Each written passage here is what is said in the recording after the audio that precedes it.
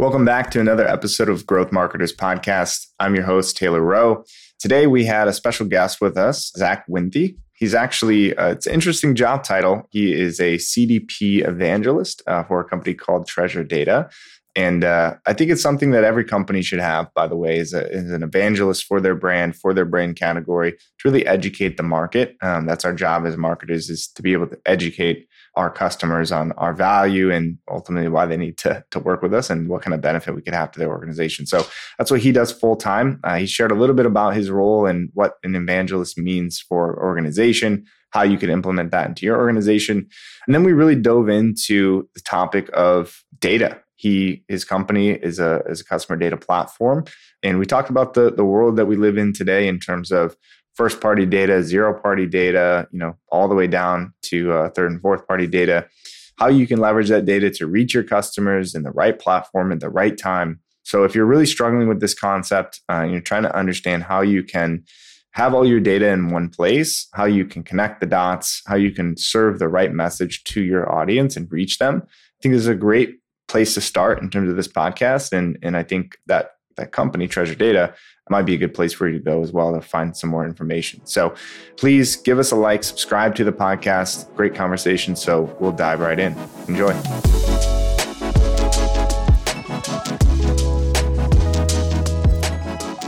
All right. Welcome back, everybody. We have a special guest with us today on the Growth Marketers Podcast. Today we have Zach Winthe, and his title and role is CDP Evangelist at a company called Treasure Data. So Zach, welcome. Thanks for joining us. First, let's unpack exactly what that role means, CDP Evangelist. You don't see that title too often.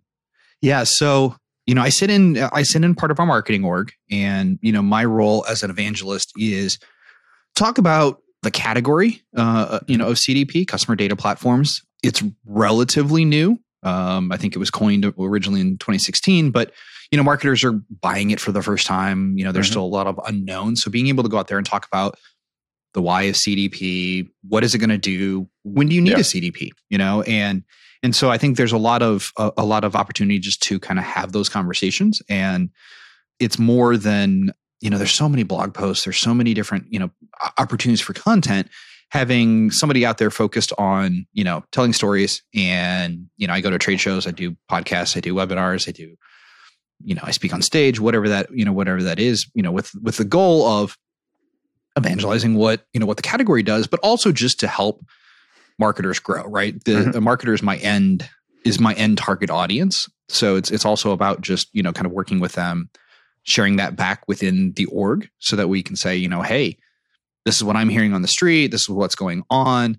I'm not tied to our sales org, though my goal is to help grow them. I'm more of an independent. I've been there. My background is marketing.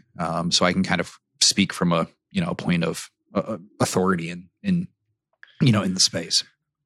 Absolutely. And for all of our listeners, if you're not aware, CDP stands for Customer Data Platform, correct? Yes. Yep. Okay, perfect. So I want to talk a little bit more about this role of evangelists internally at organizations. You and I talked offline, but if you're a listener of the podcast and you've listened to any of our yearly annual predictions that we do in the marketing space, for the last couple of years, I've actually predicted this role of brand evangelist was going to grow and was going to be a priority for a lot of organizations, particularly organizations that are focused on demand gen. Because if we look at, we're creating a new product category, our focus or our goal as marketers is to educate our market. And you ask yourself, what's the most effective way to do that? What does that look like in a perfect world? I think it'd be pretty easy to draw a line from that to, well, it'd be great if we if we could afford and we could justify somebody full-time that's just focusing on being an evangelist for our organization and really for, in your case, a product category. You're really trying to push forward this awareness about CDP and then ultimately simultaneously drive demand for your solution, right? And that's what our jobs are as marketers when we talk about demand gen. But if you have somebody focused on creating content, going to events, and just really growing the overall awareness of the product category, again, that's really what it would look like in a perfect world. And admittedly, I don't think the position has grown as fast as I thought it would. But tell me about how you got into this role, how long you've been in this role, and what you've seen other organizations doing in terms of your peers or your counterparts at other organizations. Yeah. So great question. I mean, I think my background, I started my career in marketing, and then I spent many years in consulting. So doing implementation, kind of sitting alongside marketers who are putting in some technology or doing some change management, running digital strategy programs. So, kind of really in the weeds in a lot of different ways and a variety of industries and organizations. And so coming out of that, I'm able to take a lot of that knowledge and say, hey, I've seen it in CPG, I've seen it in retail, I've seen it in oil and gas. I mean, like sometimes the most random, companies and industries and, different things. And so being able to kind of distill all that knowledge down was a big driver in my consulting career. And then I moved over into the product world, ran teams within pre-sales, doing demos and presentations and, kind of solutioning and stuff. And so all of those things kind of came together, and I kind of like you saw this opportunity, and I kind of see this idea of that's great, but there needs to be somebody who's out there educating. Right. And so that's really was when I came to Treasure Data, actually, I sit in part of the marketing org. I sit in the product marketing world, right? So my job is around helping enable internally and now really enabling externally, and saying that this is a category, there's knowledge. We need to be able to go out and share that expertise, because as marketers are buying, a CDP for the first time, or, just really honestly trying to navigate the changes over the last 2 or 3 years, I think having somebody in their corner and kind of at these events, and we talk about, oh yeah, I've been there, I've done this. Have you thought about this? Just even beyond our brand, even beyond anything else, just having that connection at our organization, I think builds a lot of rapport, and I think that's a great opportunity for a lot of brands. But then beyond that, they're having a subject matter expert. It's always great when you have your CMO out, or CEO out talking. And we do. That's still a huge, content area, but it's a very different schedule. It's a very different availability, right? Our CEO's got a much more important day job than me. And so I get to go out and do a lot of webinars and podcasts and be available. We do a lot of PR outreach, all these different things. And so having to be able to kind of jump in and own that narrative is a big part of the gap I fill. Yeah. And we talk with our clients all the time about owning their category in terms of content and becoming a publication for their industry, essentially turning their website or their digital platforms into like the Wikipedia for their industry is kind of the term that we use a lot. And the pushback that, inevitably you get from a lot of organizations is we don't have the time, right? Or when we say, well, who could be the subject matter expert on this topic? They have it, right? They have an engineer internally, or they have the CMO, the CEO. Their best salesperson a lot of times is the one that's in the weeds on the front line that can have those conversations in depth. But like you mentioned, they're wearing so many hats. And, if you're talking about going to events, you're talking about doing webinars, you're talking about selling at scale, essentially, is what you're talking about. You're educating the market at scale. And the role of sales has changed over the last few years. And we're seeing a big shift, particularly in the way software, companies sell and tech companies sell. If you have a product that you can do some sort of a demo or something like that, the way that we as buyers are making decisions, marketing's job is kind of to educate the market, and sales role has shifted more towards just facilitating that sales process, right? So if you have your best salesperson essentially, and they can only have a finite number of conversations each day, and you take something like what we're doing now, that's infinitely scalable, right? If 1 million people watch this podcast, in theory, right, there's no limitation to our time in the way that we're creating content like this. So I see a huge shift in that happening. I think it's going to continue to happen that way, but it's something that's maybe invaluable, right, for most organizations, and it's hard to maybe even measure at this point. But if you're going to focus on trying to create a content engine at your organization, and you can afford to hire somebody that is just dedicated to doing that, is to educating the market and being an advocate for your customers and for your brand, I think it's a no-brainer. Yeah. And I think, it's one of those things that you can grow into, right? I mean, I think having a dedicated resource, part of my role, is enablement, externally to marketers, but I also do kind of the same thing internally, right? I work with our sales teams, our pre-sales orgs around telling the right story, connecting the features and benefits to the emotion that the marketer's feeling, creating those narratives, creating those pitch decks. And so I'm still creating content. It's just my audiences shift around from day to day. So I'll be writing a blog post for an external thing, and then I'll turn and I'll work on a pitch deck and kind of refine so that the rest of our team can go out and tell that story. And so there's probably people in a lot of the orgs who are doing those kind of things. And so if you're not ready for an externally facing, get somebody who's not afraid of being on camera and not being afraid of creating some content, and just empower them to do it. And you'll find a lot of orgs are finding that brand advocacy or the evangelism or whatever whatever version you kind of jump into is driving revenue. It's driving pipeline. It's driving engagement.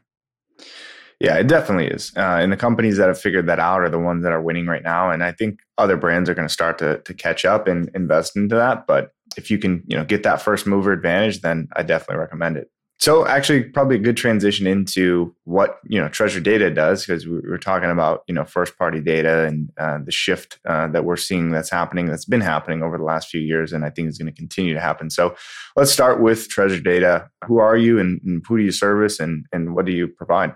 Yeah. So Treasure Data is a enterprise customer data platform. And what that means is we work with mid-sized to very large, complex organizations to help them combine all of their first party, third party, all their customer data into a single source of truth so that they can ultimately, understand their customers better. Too often, most organizations have fragmented profiles, right? You have an email, you have some information in the email system, you have some email in a transactional system, there's some over in a CRM. And when you take that to a global organization, that problem just gets multiplied by 10x, especially if there's multiple brands and, business units involved. And so being able to create that connected customer experience, which is ultimately what we enable our customers to do, is it only happens if you first have that foundation of like the full profile, right? And understand, because we've all been frustrated. We've all had that experience where, we bought something, we didn't get the email or whatever, and we call customer support and they have no idea who you are. They have no idea that you even made a purchase. And then there's that frustrating, kind of disconnect of that experience. Or even worse, where it's like, well, yeah, you bought online, but that's a different division than our in-store person, Sure. kind of thing. And so you have to go through this channel.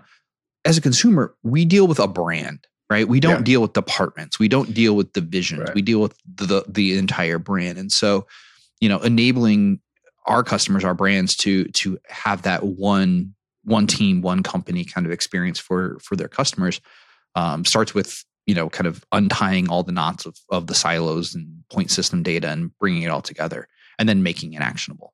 Yeah, that's a perfect example, right? Because you do see that a lot. And as you mentioned, as consumers, we don't necessarily care who, this company is the distributor for this area, or, well, our customer service is outsourced to this company. It's like, I'm trusting you to make all of these decisions and make a better buying experience for me as a consumer. So I don't care who's handling what. I just want it to be taken care of. And everybody could probably think of a couple of brands off the top of their head of terrible experiences that are kind of notorious for that. So I definitely see how tying all that data into one place could gain visibility. Now, of course, as the company, as the organization, you have to put the right processes in place to make sure that you're giving the right customer experience. So I want to dive a little bit more into this idea of data management, the importance of first-party data, understanding kind of second-party data and all these other data sources and bringing it into one place. So I think a lot of times when people think about, particularly in the B2B space, right, when we talk about first-party data, I think that your email list is kind of like the first thing that comes to mind. So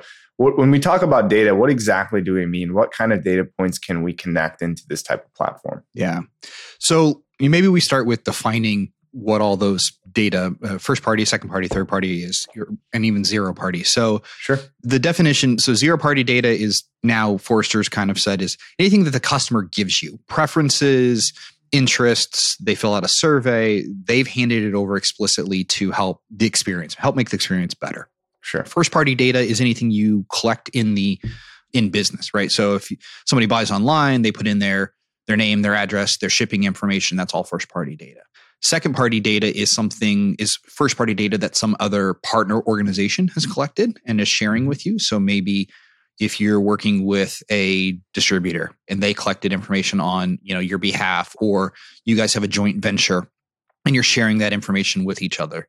And then third party is generally aggregate or potentially anonymized, or data that some third party organization has collected and is either sharing, selling, making available to your organization, typically for the purposes of enrichment, for targeting, but you as the consumer didn't necessarily know when you were giving that information where it would end up. Mm-hmm. And that's the crux of where we see these ideas of, third party data and cookies going away and all this kind of fear. That's the reality. It's I gave information that I didn't know where it was going to end up, that a lot of people are trying to kind of claw back and pare back on and focus on that zero party, first party, and maybe even second party data. Mm-hmm. I think as consumers, right, this is ever evolving. I think at first everyone was kind of wanted their privacy and everyone was a little bit scared of, you didn't want to tell people who you were on the internet and everything needed to be anonymous. And then we kind of realized everyone was sharing our data.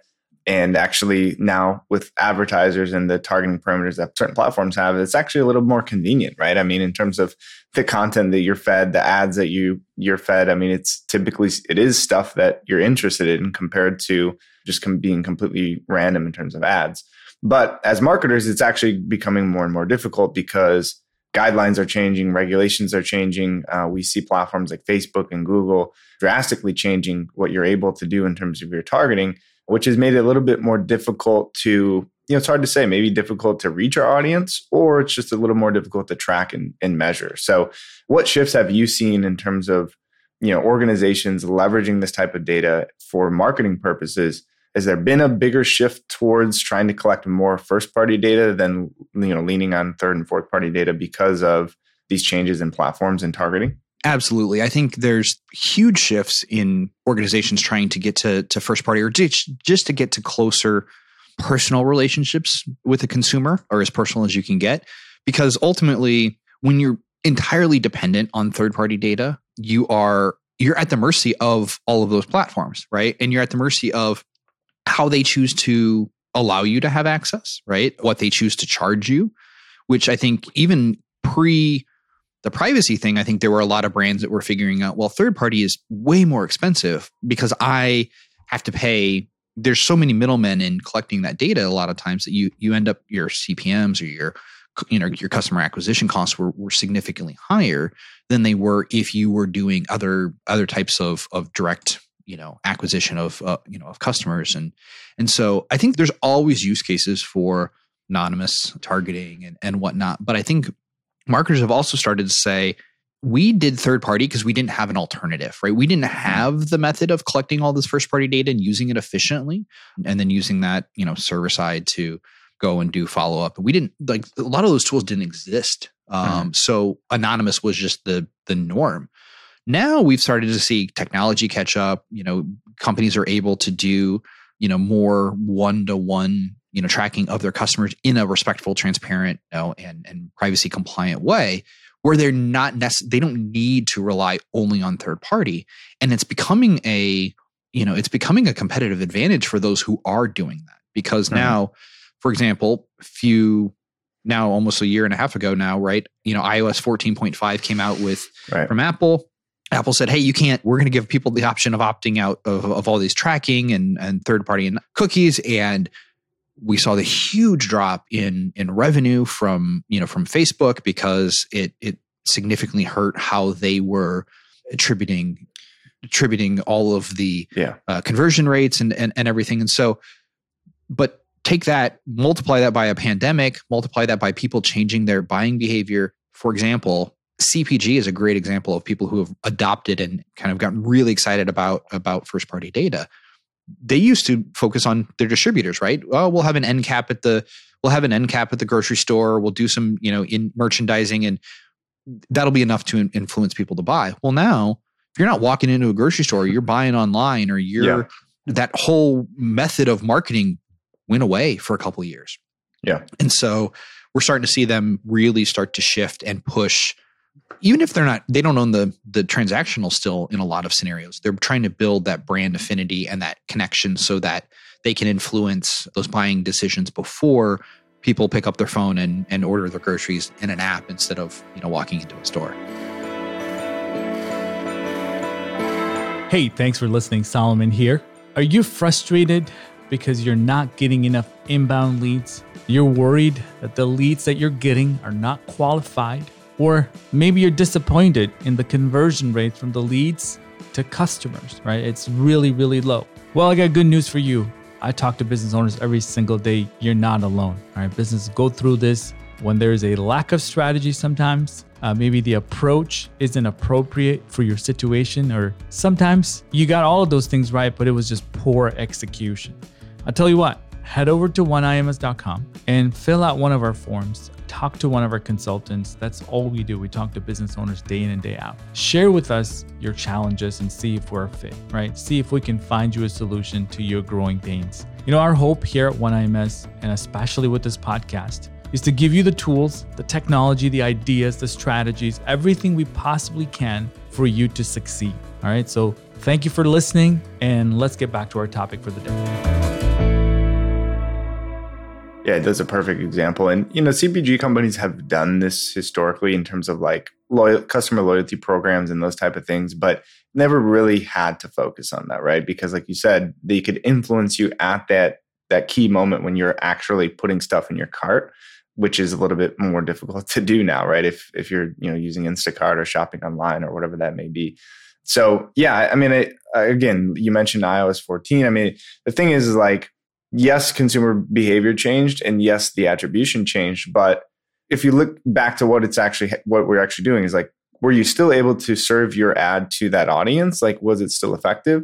That was a little bit unknown, right? We saw big changes in that attribution. And like you said, the ROI was maybe not there, but maybe the technology on the attribution just hadn't caught up yet. Right. So, but that happened, a couple of years before that, right? Where Facebook kind of got in trouble for the way they were being able to target people is a little bit too personalized. So I think it's always going to evolve, but the thing that's not going to change is these platforms are going to continue to keep expanding. There's more and more platforms, there's more and more tools and technologies, and more data points. We're spending more of our time online across all these different devices, different channels. So as customers, consumers, whether you're B2B, B2C, there's so many different data points, and we need some way to organize this data and bring it all together. And from my understanding, I think that's kind of what your platform does, correct? Yeah, absolutely. I mean, the third party problem is, it's a problem. It's ad targeting and whatnot, but there are so many other opportunities, right? The goal is to build all marketers' goal is to kind of build a closer relationship with their customers, right? Sure. At the end of the day, because we know that helps drive, revenue, we know helps drive buying decision, brand affinity, whatnot. But now if I am, I'm navigating and I've got a computer, I've got an iPhone, I've got a tablet, I've got all these different devices, and I still, as a consumer, set an expectation based on other brands that I deal with. When other brands are doing it, I expect everybody to do it, right? It's even subconsciously, even if it's not kind of a rational thought, you start to kind of create that little mental scorecard in your head when you're dealing with a brand, and you're like, oh, well, this is hard. I have to get my information 3 times. I have to log into this system and log into that system, and they don't know who I am, and I've spent thousands of dollars. How dare they? Well, we eventually, if we're too far in the negative, we check out. And we're in an environment now, both economically, but just the world is such a smaller place. There's so much competition. There's so much opportunity to, replace any brand. And I think that was already starting. The pandemic, I think, accelerated that concept in people's minds, because when their favorite store wasn't available, they were like, well, okay, I've got to do something. And they're like, oh, this wasn't too bad. It wasn't as painful to shift and switch, right? So the switching cost became a lot easier in people's minds. And so I think the world now is in this mode where, hey, brand affinity is important, but I'm also, I want it to be easy. I want it to be convenient. I want it to be cost effective. And so people are more willing to make changes. And so the brands who are doing, connected customer experience as well are much more successful and are much, have a much higher retention rate, as opposed to those who are still kind of focusing on, growth and acquisition and not worrying too much about, kind of that existing customer relationship. Mm-hmm. Absolutely. And maybe this isn't something you could share in terms of your customers, but in maybe your personal experience, can you give me a couple examples of that brands that are really nailing this in terms of that connected customer experience? I think there's a lot of examples of companies that are doing it well, and well is dependent on kind of what their goal is. But I think when you think about, for example, in the automotive space, right? So Subaru is one of our customers, and they've seen that customers don't come and shop in the store anymore, right? Instead of coming into a dealer, 5, 6, 7, 8 times to research and then shop. All of this is happening online, and all of it's happening, and they're only coming in 1 or 2 times at the end of the experience. Right. And so this whole ecosystem that was built around the idea of getting people into a dealership to purchase is now, how do we follow them online? How we give them information? How do we enable them? Because we only have one opportunity when they walk into the store, right? And one of the things that they found is that shift, predicting whether somebody's going to buy or not. If you ask the salesperson, right, a salesperson would rate typically much higher, right? But when we use machine learning on that data, we were way more accurate in the likelihood to buy. And that allowed Subaru to then say, hey, these people are really high to buy. We're going to target them in this way. These are less likely to buy. We're going to target them in a different way, because they can kind of target and talk to people based on where they are in the customer journey. And then even more importantly, after purchase, right? Follow up, getting them out of cycles, because nothing's more annoying than seeing ads for a car you just purchased, right? So getting them out of ad cycles, getting them into service cycles, and being able to follow through and create. And Subaru's got one of the highest repurchase rates in the industry. So what it comes down to is saying, what does our customers want and expect, and what are they doing? And then how do we use technology, use data to kind of fill in those gaps, so we have more meaningful conversations with them. Yeah, it's an interesting example, because from my experience or my knowledge, I'm not sure with Subaru specifically, but that manufacturer to dealership relationship is typically pretty disjointed, right? The dealerships are owned individually, and they're kind of responsible for their own marketing. And certainly they get marketing materials from the manufacturer or dealers group, but there's not a lot of connection there, right? There's the manufacturer run a kind of a global or a nationwide campaign, maybe a regional campaign, but each dealer is kind of on their own to make the sales. And like you said, probably the salespeople don't know who to focus on, don't know who to follow up with. They don't have any data unless they're, an advanced independent dealership that has all this technology and data, and they typically don't. So having the ability to connect all that and then smoothing out that relationship between the national or global marketing organization and then the grassroots, boots on the ground kind of salespeople, there's no way you couldn't look at that and say, well, that definitely improves both the outcomes in terms of our revenue and then ultimately the customer experience, which is the end goal at the end of the day. Yeah. And we're seeing a lot of automotive, the OEMs really start to invest in that idea of, hey, how do we facilitate that handoff to the dealerships and benefits everybody? But obviously, the OEMs have the resources to put into it. So it's definitely a huge growth area, but that same story is going on in, multiple verticals. Yeah. So let's shift a little bit in terms of the acquisition demand gen side. If you're a marketer listening to this and you're trying to figure out how we can reach our audience, I mean, it's one thing to have actual customer data, meaning people that have purchased from in the past. It's easy to know that we already have some implicit and explicit data from these individuals because they're customers. But in terms of reaching our potential customers or our ideal customers in terms of that audience, let's say we're using, Facebook ads, we're using Google ads, we're running ads on YouTube, we're using maybe a third-party delivery platform like an AdRoll or some sort of ABM platform. We're running all these different marketing campaigns. On top of that, we're doing everything organic, right? And so we're posting content and we're doing exactly what we're doing right now through organic channels.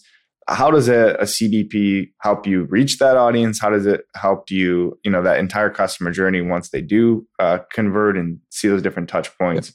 Are there certain scenarios there that you think would be important for somebody focusing on that acquisition?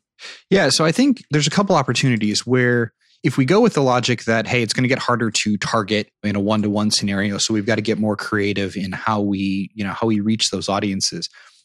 Having data about your past customers gives you a whole lot of insight into what to do in the future, right? And so I think been a given, but it's been harder and harder to collect that. There's so many channels bringing it together. So two very simple examples. One is if you know in a geography, a region, an area, what is typically your point of entry, right? So if you're let's say a retailer, and you know that this is kind of the high value first entry product. So in the Pacific Northwest, everybody buys product A or a majority. Use that in your social, use that in your organic outreach, focus on that in your advertising, because that is a product that people have interest in, right? So now you're taking purchase behavior and actual, purchase information and using that now in organic channels and influencing kind of that, that content strategy, or maybe being more affinitive to your customer. So I'll give you an example of one of our customers. So they do prepackaged like healthy meals, right? So, delivered to your door. And, they had 3 or 4 kind of personas and groups and, who they kind of agreed with, but they always had kind of this argument internally of like, who was the highest priority? Who should they focus on? And if you looked at their advertising, you looked at their imagery, they were really going after the athlete, the marathoner, the cyclist, the CrossFitter, because, that was where they were, the healthy meal side of it is what they were focused on.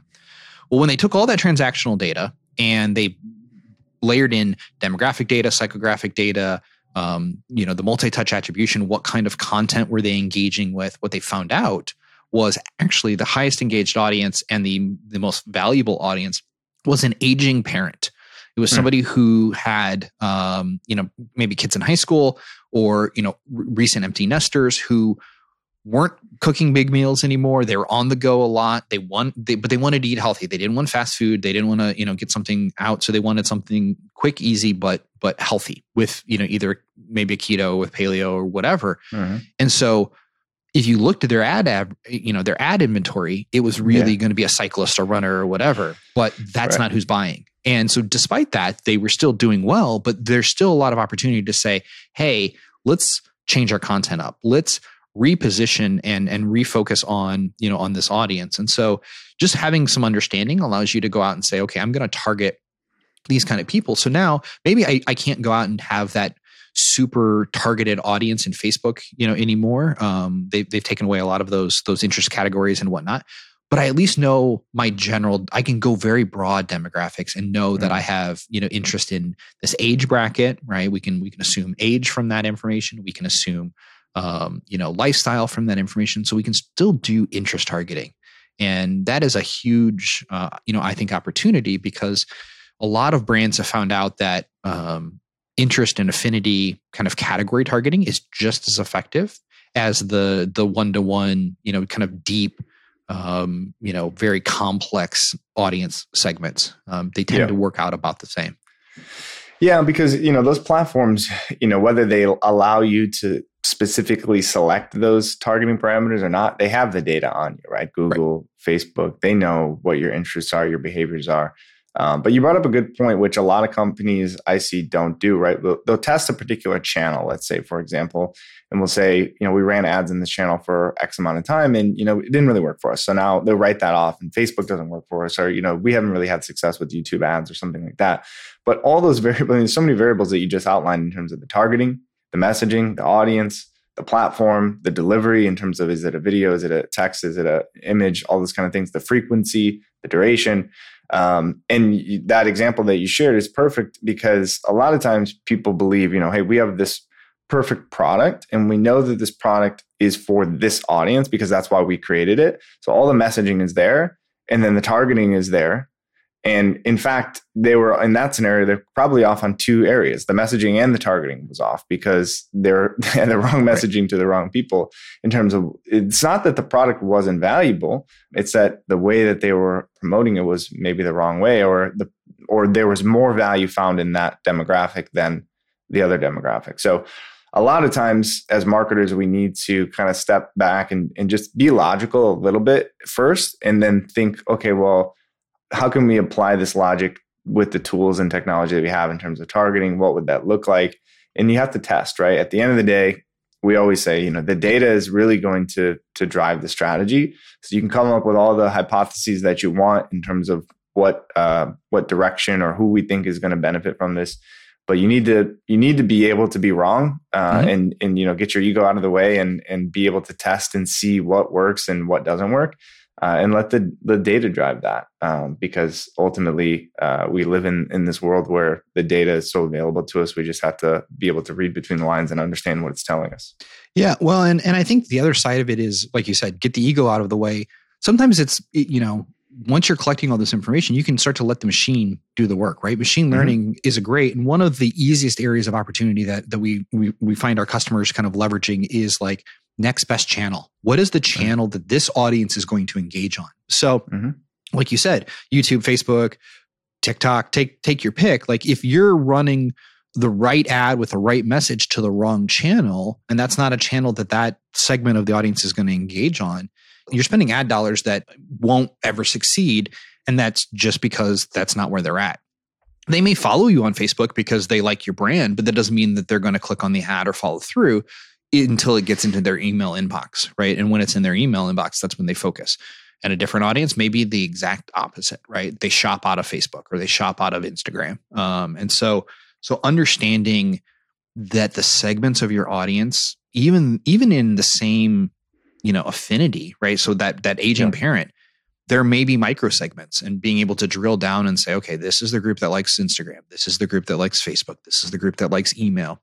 This is the group that likes SMS, whatever. And being able to kind of micro target is a huge part of the customer data platform, because we make that data available to the marketer so they can start to run those ad hoc segments and tests and see, and, rather than call their IT team and say, hey, can you try to pull some data together? And it takes 2 weeks and you kind of missed your deadline, right? It's now you have the data at your fingertips in your browser, and you can start to kind of play around and start to build data-driven ideas. Yeah, absolutely. Well, we're kind of running to the end of our time here, but we certainly appreciate you joining us. And I think everyone listening to this, we've been hearing about big data for years and years. And now a lot of companies are obviously starting to figure out, well, how we can actually leverage this data. And it's not so big and abstract anymore. It can be very, very specific. And we can get, like you said, very valuable particular insights out of exactly what's going on and what our customers are doing and what they prefer. So where can people that are listening to this go to find out more about Treasure Data and maybe see a demo or learn more about if it might be a good fit for their business? Yeah, absolutely. TreasureData.com. Just you can click on request a demo right there. You can watch some videos about us. We're on all the social channels and whatnot. Or if you have questions or you just want to understand if this is right for you, I'm on LinkedIn all of the time. It's Zach Wenthe, Wenthe. Connect with me, send me a message. I'm happy to continue this conversation. If you're not ready to jump into the sales cycle, but you want some perspective on, what you're trying to do, I'm happy to field those conversations as well. Awesome. Well, again, I appreciate it, Zach. Thanks for joining us. Thanks for sharing these insights with our audience. And if you're listening to this, thanks for tuning in. And of course, please give us a like, subscribe to the podcast, and share this with a friend or a colleague that needs to hear this message. Thanks so much.